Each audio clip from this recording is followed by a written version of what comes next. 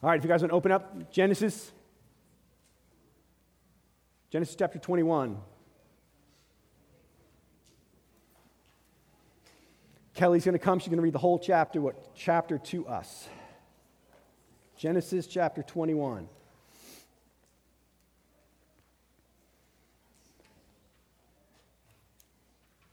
that good? Oh, perfect. Perfect? All right. Genesis chapter 21. Maybe a little higher. Squeeze the thing. Perfect. Is that good?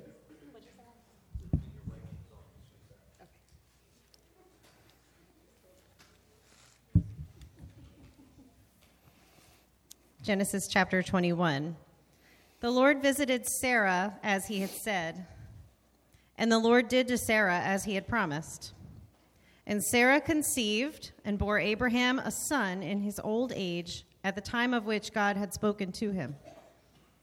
Abraham called the name of his son who was born to him, whom Sarah bore him, Isaac. And Abraham circumcised his son Isaac when he was 8 days old, as God had commanded him. Abraham was 100 years old when his son Isaac was born to him. And Sarah said, God has made laughter for me. Everyone who hears will laugh over me. And she said, who would have said to Abraham that Sarah would nurse children? Yet I have borne him a son in his old age. And the child grew and was weaned. And Abraham made a great feast on the day that Isaac was weaned. But Sarah saw the son of Hagar the Egyptian, whom she had borne to Abraham, laughing. So she said to Abraham, cast out this slave woman with her son, for the son of this slave woman shall not be heir with my son Isaac. And the thing was very displeasing to Abraham on account of his son. But God said to Abraham, be not displeased because of the boy and because of your slave woman. Whatever Sarah says to you, do as she tells you, for through Isaac shall your offspring be named. And I will make a nation of the son of the slave woman also, because he is your offspring. So Abraham rose early in the morning and took bread and a skin of water and gave it to Hagar, putting it on her shoulder along with the child, and sent her away. And she departed and wandered in the wilderness of Beersheba. When the water in the skin was gone, she put the child under one of the bushes.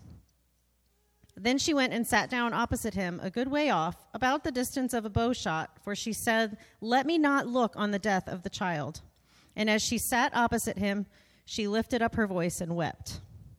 And God heard the voice of the boy, and the angel of God called to Hagar from heaven and said to her, what troubles you, Hagar? Fear not, for God has heard the voice of the boy where he is. Up, lift up the boy, and hold him fast with your hand, for I will make him into a great nation. Then God opened her eyes, and she saw a well of water. And she went and filled the skin with water and gave the boy a drink. And God was with the boy, and he grew up. He lived in the wilderness and became an expert with the bow. He lived in the wilderness of Paran, and his mother took a wife for him from the land of Egypt. At that time, Abimelech and Phicol, the commander of his army, said to Abraham, God is with you in all that you do. Now, therefore, swear to me here by God that you will not deal falsely with me or with my descendants or with my posterity, but as I have dealt kindly with you, so you will deal with me and with the land where you have sojourned. And Abraham said, I will swear. When Abraham reproved Abimelech about a well of water that Abimelech's servants had seized, Abimelech said, I do not know who has done this thing.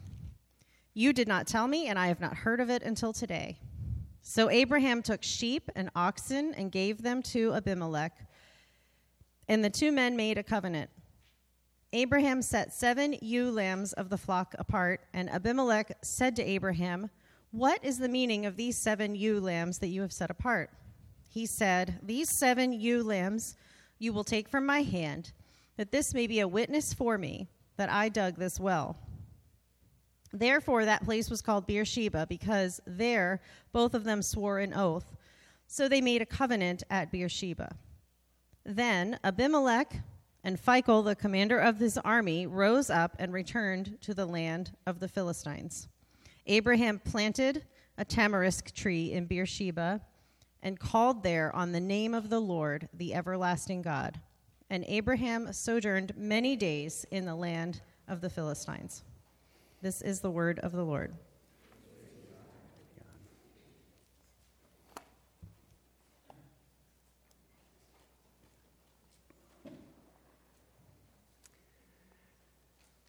It is, and I don't know what the right word is to use, interesting, perplexing, how on the tail end of one trial, we can often be immediately faced with another. How we can go through long seasons of suffering or trial, problems in life. We're faithful, we trust God through them. Finally, they come to an end and we feel some sort of relief, only to immediately find ourselves facing yet another trial, another form of suffering, something else that's just not going right or the way we thought they should be or could be. And I feel like that's what happens here in Genesis chapter 21. I mean, last week we celebrated, right? Isaac is finally born. We still have balloon shrapnel in the ceiling that represents that Isaac is born, right? He's here after 25 years of waiting. We celebrated last week 6 things that God is so marvelous and wonderful that nothing is too hard for him. He keeps all of his promises, that his timing, I think we have a slide for this. We have a slide with these 6 things from last Sunday, that he keeps all of his promises. He keeps them in his timing. He keeps them personally. He keeps them supernaturally. He keeps them based in grace, and he keeps them for our joy. So there's a sense in which God is celebrated here with a great feast in chapter 8, or in verse 8, with Isaac, because Isaac's birth, and you can almost see Abraham and Sarah dancing around with celebration. Our son is finally here. And then finally, even in the midst of Sarah still laughing, she overhears a different kind of laughter. She overhears a laughter that's not a laughter filled with joy, but a laughter that is filled with mocking. Look at verse 9. But Sarah saw the son of Hagar, the Egyptian, whom she had borne to Abraham, laughing. So she said to Abraham, "Cast out this slave woman with her son, for the son of this slave woman shall not be heir with my son Isaac." Evidently, the laughter flowing from Ishmael's mouth was not one of celebration. It was one that was communicated as a way of threatening. There was a threat coming out of his mouth. Galatians 4:29 tells us this about this passage. It tells us what really was going on. It says, "He, Ishmael, who was born according to the flesh, persecuted him." That's Isaac, who was born according to the Spirit. So it's not just laughter. He was persecuting him. He was literally running after him, mistreating him. And to get the fullness of the picture, at this point, Ishmael is probably 14, 15, 16. And Isaac is 3. So I don't know how you feel about a 15-year-old picking on a 3-year-old, but that's pretty bad. And that seems to be what's going on here. And this is what has Sarah so upset over this mockery that's going on. And she knows there's something going on here more than that. She understands that Ishmael may not stop at anything in order to make sure he's the only one who gets the inheritance. And so she's scared, I believe, for even Isaac's own life. And so she declares, "Cast out the slave woman with her son. Cast them out." Now, you got to remember, back up for just a minute, that God has made 2 promises to Sarah and Abraham, is that they will have offspring and they will have land. Offspring and land. And so in this chapter, if you want to outline it, the first half is about the promise of the offspring being threatened, and the second half is about the land being threatened, him not getting the land. So that's kind of how the chapter divides in half.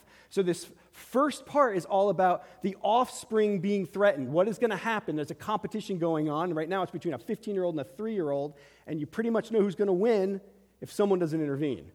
And so Sarah puts on her mom hat and she intervenes. She goes to work. She wants to protect her son. Abraham is not too happy about this, but God tells him to go along with it in verse 11. Look there with me.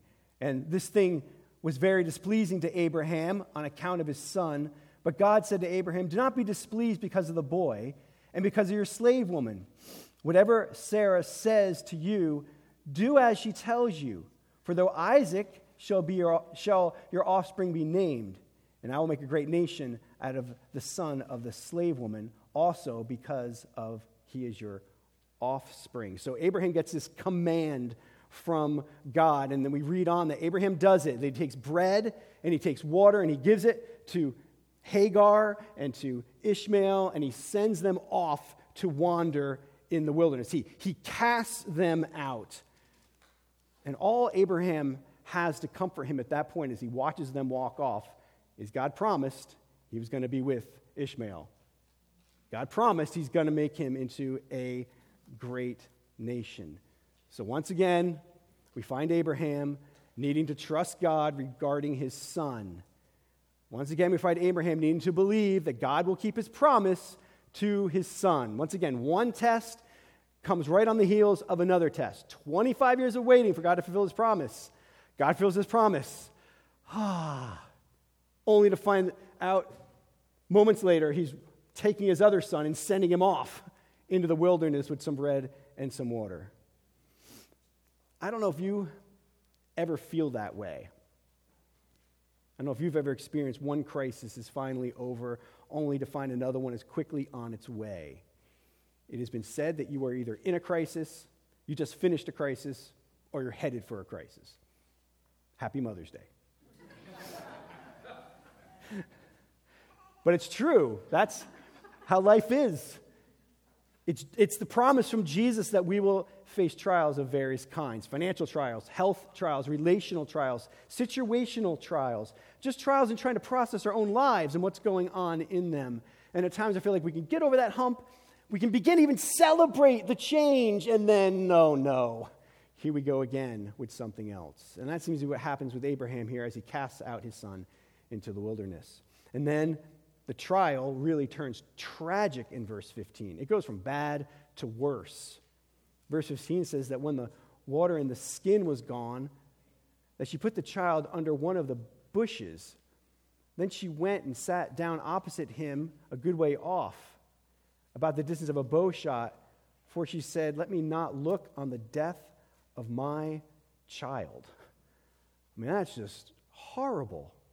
I mean, this goes from bad really to worse. I wondered, why is he dying and not her? I wonder if he said, "Mom, no, you take the rest of the water. Mom, you finish the bread." I wonder if that's why he's dying before she is. I wonder if that's why he's dehydrating and starving to death before she is, and she begins to cry out to God. I don't know if you can hear her cries for her son. Maybe you've been there. I have been in the hospital when parents receive news that their child hasn't made it. And the wailing and the crying is like nothing I've ever heard before. I've been in funeral service where parents have screamed out with pain over the death of losing their children. And it is gut-wrenching. And I'm sure that Sarah's cries pierced the silence of the wilderness that day as she ached for her son. And then, when all hope is gone, God comes in. God comes in to the rescue in verse 17. And as I read verse 17, I want you to notice what God does. I want you to look at the activity of God in these verses. And God heard the voice of the boy. And the angel of the Lord called to Hagar from heaven and said to her, "What troubles you, Hagar? Fear not, for God has heard the voice of the boy where he is. Up, lift up the boy, and hold him fast with your hand, for I will make him into a great nation." Then God opened her eyes, and she saw a well of water. And she went and filled the skin with water and gave the boy a drink. And God was with the boy, and he grew up. He lived in the wilderness and became an expert with the bow. He lived in the wilderness of Paran, and his mother took a wife for him from the land of Egypt. So the story changes again very quickly as God intervenes and does four things. Did you catch them? 4 ways God is at work. He heard Ishmael's suffering. He heard his cry. He opened Sarah's eyes. He provides a well for her and him. And then it says God is with Ishmael. So God hears, God opens eyes, God provides, and God is with us. So God does here for Ishmael and for Hagar. God rescues them. He rescues them from death. He gives them life. He takes them at the brink of dying, and he gives them a whole new start. He hears and provides for them so they can live on to fulfill his mission for their lives. So it ends triumphant. When you read stories like this, I think it is often helpful to ask the question, why? Why? Why, God? Why do it this way? Why not have Abraham not listen to Sarah and let them just stay at home? Why not send them out with enough water and bread to keep them sustained for months or years? Why not show Sarah the well sooner, before Ishmael is about to die? I mean, is this not the question we ask when we walk through trials? That's a question I ask. Why? Why does the car break down again? Why is that person sick again? Why so much strife? Why the financial trouble? Why is life so hard? Why another problem? Sometimes I feel it more for others when I watch them go through another trial and another trial and another trial, and I think, God, what are you doing? Why? You ever been there? Well, I'm going to stick with the same answer that I've been giving as we've walked our way through the book of Genesis, and I know it does not answer all of our questions because God is sovereign and has his own plan. But I do think, as we've been looking at these different lives and these different journeys, that it seems that God does what God does so that people will know God the way God wants people to know them, to know him. And that's what it seems like. It seems that God wants Hagar and Ishmael to know God the way God wants them to know God, and God wants them to know God as the one who hears, the one who opens eyes, the one who provides life and rescue, and the God who is with those he makes promises to. And that is why God does this. Listen, you won't know God as the God who hears until you need God to hear you. You won't know God as the God who opens eyes until you realize you're blind and not seeing something the way that he wants you to see it. You won't know God as the one who rescues you and gives you life until you find yourself trapped and hopeless, feeling defeated and like life is not worth going on. You won't know God as the God who is with you unless you desperately need God to be with you. And so God does things for that purpose in your life, so that you and I won't say nothing's too hard or wonderful for God. So he does things in our lives so we'll see that. We'll experience him that way, that we'll see him as our only hope. Listen, all of us, I think, find ourselves in situations or trials that are unimaginably painful. And no two trials are exactly the same. No two encounters with this life are the same. And I think it's clear that God puts you through a trial so you'll know God the way he wants you to know God. And then God puts me through a different trial so I'll know God the way God wants me to know God. And then he puts us in a community so that together we can know God a way that we would never know God on our own. We can rub shoulders with other people. We can hear their story. We can find out their trial. We can watch them walking with faith through it. We can see them trusting God. And we say, look at how they trust God. They see God different than me, but they do it. And then together, we see what God is like in ways you would never see him otherwise. So embrace your trial and see it as good for you, and see it as good for me, and see it as good for us. Don't think sharing your burden or your trial is a burden to the rest of the church. It's not. You're teaching us things about God we would not learn on our own. So share your trials. Let's walk with them together. And let's learn things about God that God has for us to learn about himself. But there's another reason why this story is recorded here for us. And God tells us very specifically what the point of the story is in the book of Galatians.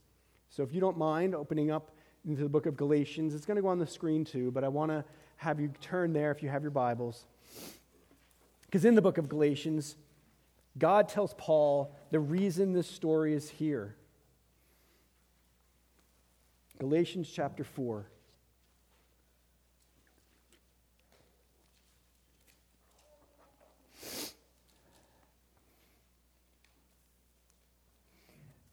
Galatians chapter 4, verse 21 is a commentary on how to understand Genesis 21. Galatians 4:21. If you're there, say there. Thank you. All right, Genesis 4:21. Tell me, you who desire to be under the law, do you not listen to the law? So Paul is talking to Jewish Christians who are thinking they'd rather go back and live under the law and the things the law teaches and to obey the law. And so he's saying, you desire to be under the law. Do you listen to what the law says? Now he's going to tell us what the law says. For it is written that Abraham had 2 sons. So here you are. You see where we are? We just got transported right into here from Genesis 21. For it is written that Abraham had 2 sons, one by a slave woman and one by a free woman. I want you to take note of the words slave and free, slave and free, slave and free. If you underline or circle stuff in your Bible, circle and underline slave and free. So Abraham has 2 sons, one by the slave woman, one by the free woman. But the son of the slave was born according to the flesh, while the son of the free woman was born through promise. Now this may be interpreted allegorically. So what is Paul going to do now? Is he is going to look at the story in Genesis 21, and he's going to allegoricalize it. That's not a word. I made it up. Everybody knows what an allegory is? Where are my English majors, English people?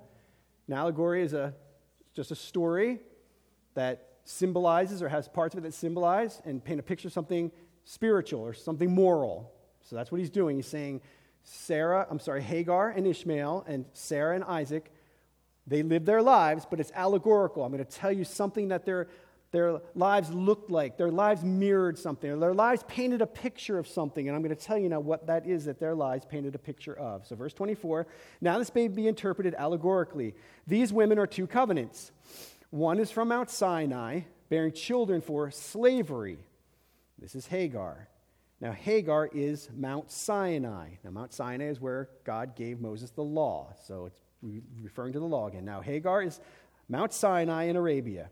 She corresponds to the present Jerusalem, for she is in slavery with her children. But the Jerusalem above is free, and she is our mother. For it is written, rejoice, O barren one who does not bear.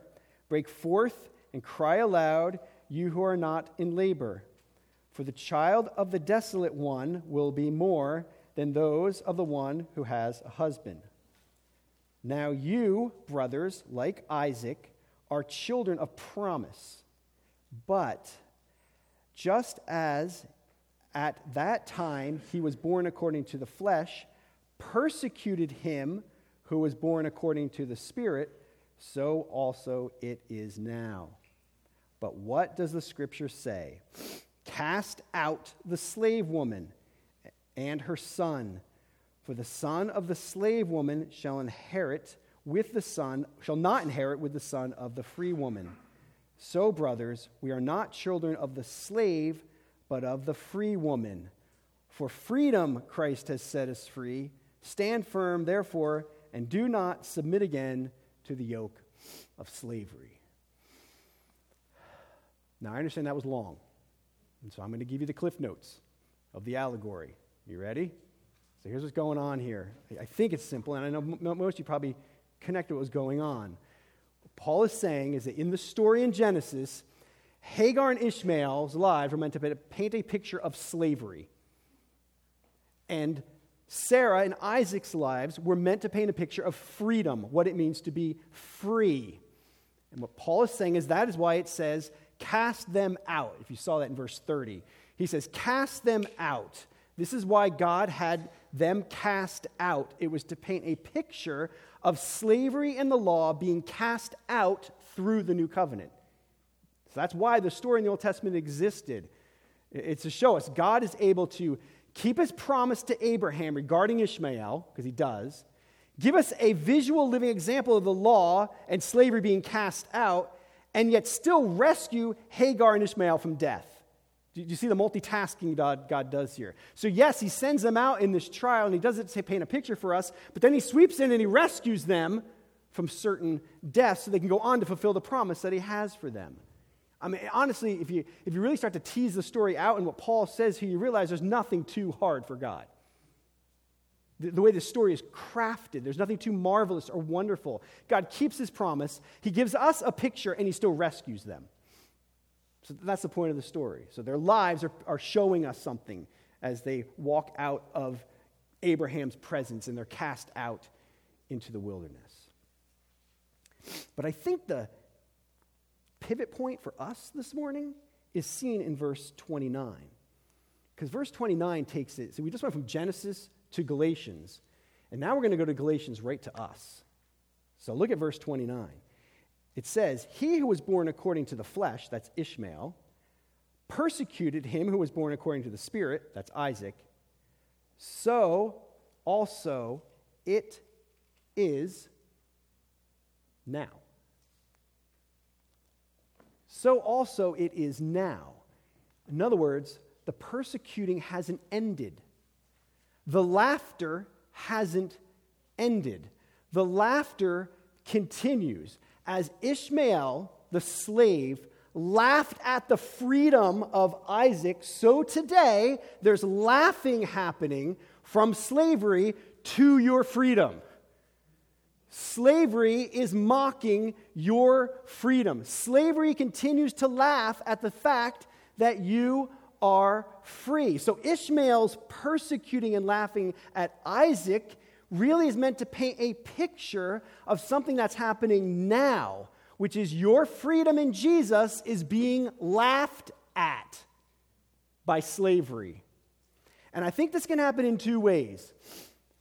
The first, I think, way this can happen is actually in local churches or in people in churches where we create laws for people to obey. And you don't feel like you're free anymore, and you feel as if your freedom is being laughed at or mocked or persecuted by those who have their own little church law, whatever that might be. And we all have our experiences, whether it's drinking laws or how we have to dress in order to gather with God's people laws, or dating laws or date night laws, or how to educate your children laws, or women working outside of the home laws, or politic laws, or mask wearing laws, or vaccination laws, and the laws go on and on and on that churches can have. And maybe you know what ones you're more aware of. And when those happen in a church and we create these own little laws of things we have to do in order to accept each other, it's basically a laughter. It is a mocking over your freedom because we are free. Free. But there's a second kind of mocking or laughing, and I'm more aware of this one than I am the first one. It's that mocking that happens in my heart. It's the mocking that happens in my head.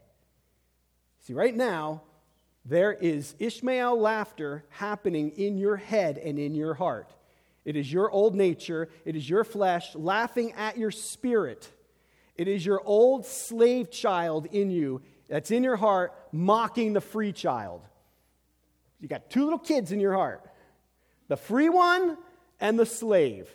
And every time you start to have fun and enjoy the freedom you have in Christ, the slave child comes along and says, "Oh, no, you better," and then he fills in the blank. Or, "Oh, no, don't you remember what you just did?" And he fills in the blank. See, the slave child is laughing at you for believing that you're free. He's laughing at you for believing you're free from slavery, that you're free from the slavery of proving to God and others that you are good and righteous based on your works and behavior.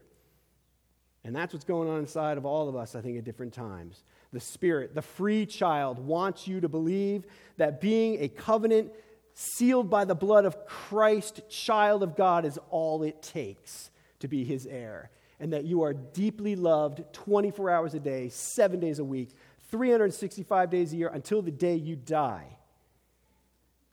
They want you to believe that you're free. We are free. You're free from condemnation. You're free from shame and guilt. You're free from needing to impress God.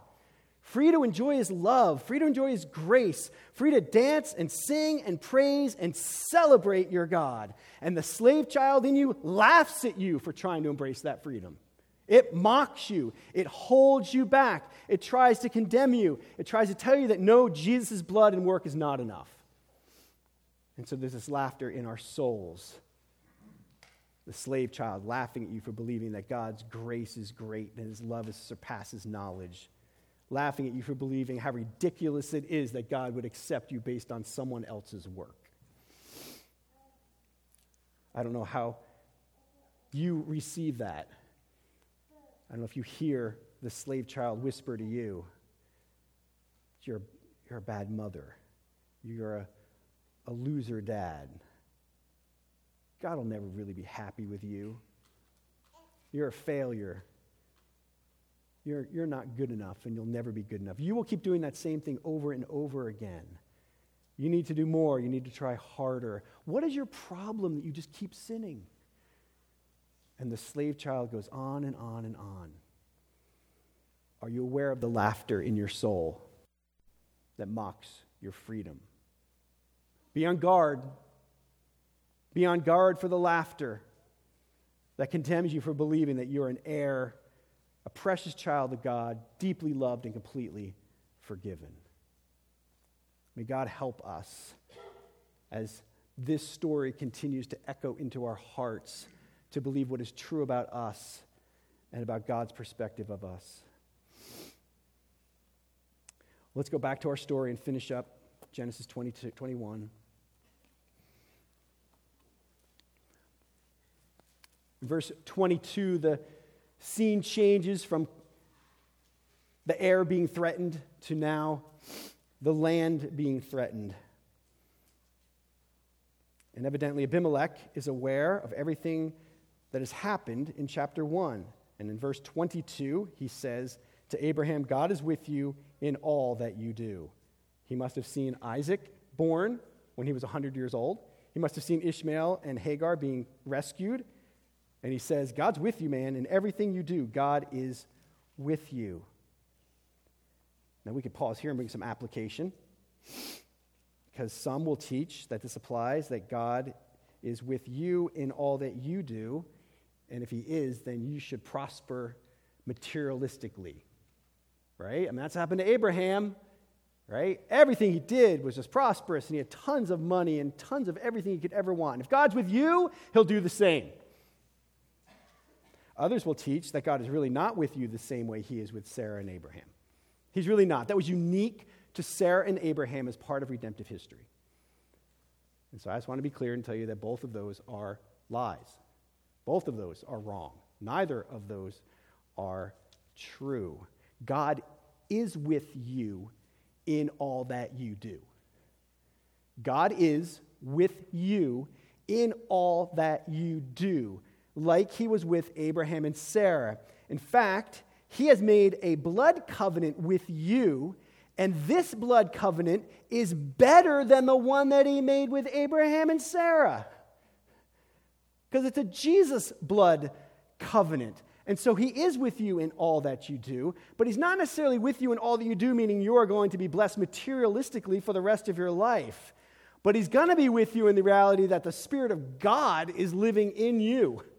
And he's going to be with you in everything so that you have love and joy and peace and patience and kindness and faith and self-control and repentance and wisdom and praise and generosity in everything. So that whatever the trials are you walk through, people look at you and go, somebody's with you. Because nobody can handle that trial the way you're handling it. God must be with you. So when people see you facing a trial, suffering, sin, and they see you doing it with faith and joy and hope, they're going to conclude that something is up with you. They're going to ask. When they do, it gives us a chance to say, well, God is with me through my trial and my suffering. But you also need to know that you don't need to do that perfectly. It'd be easy to throw a law on you. So when you go through your trial, make sure you do it with joy and love and peace and patience so everybody will see it and then you can give God praise.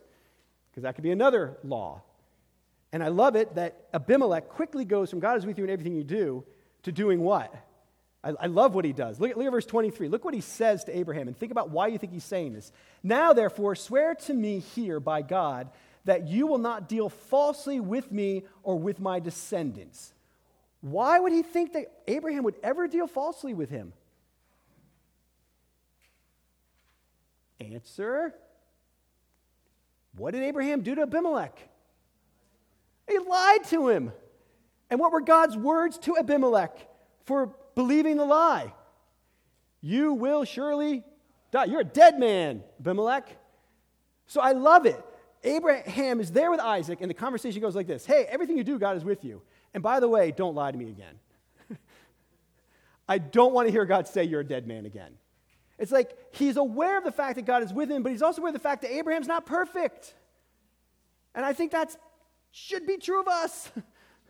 People should say, God's with you, but I know you're really messed up, so I don't know how that works.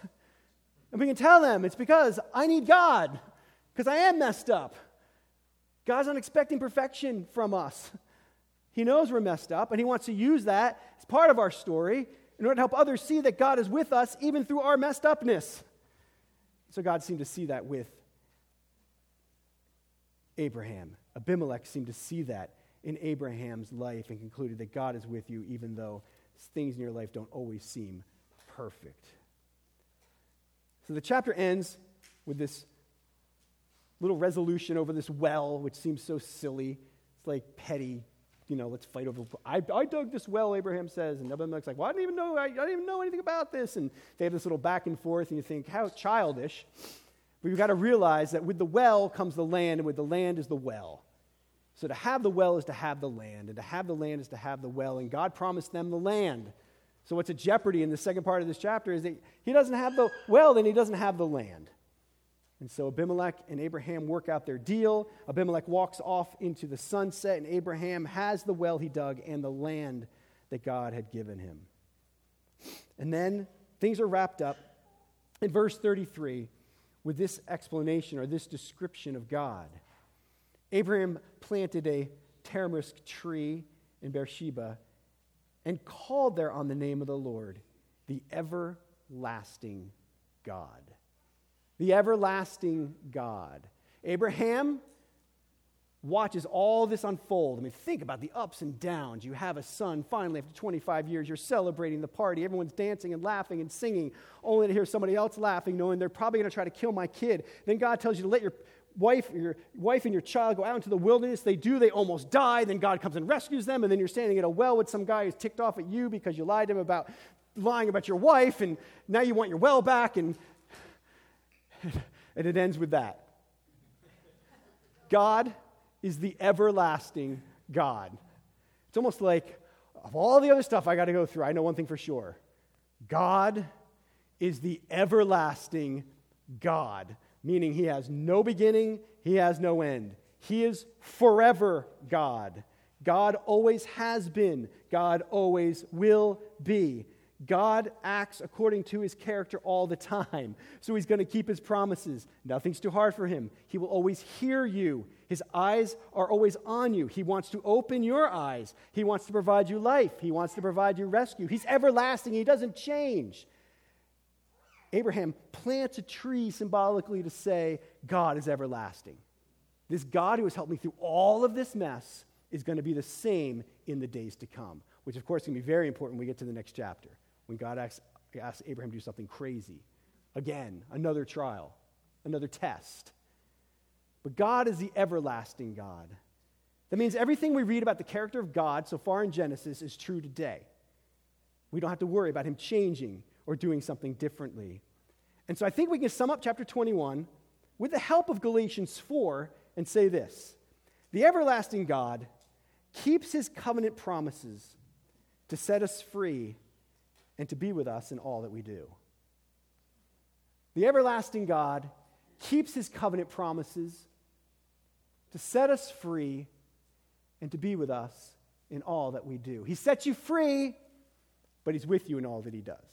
He sets you free, but he's there with you.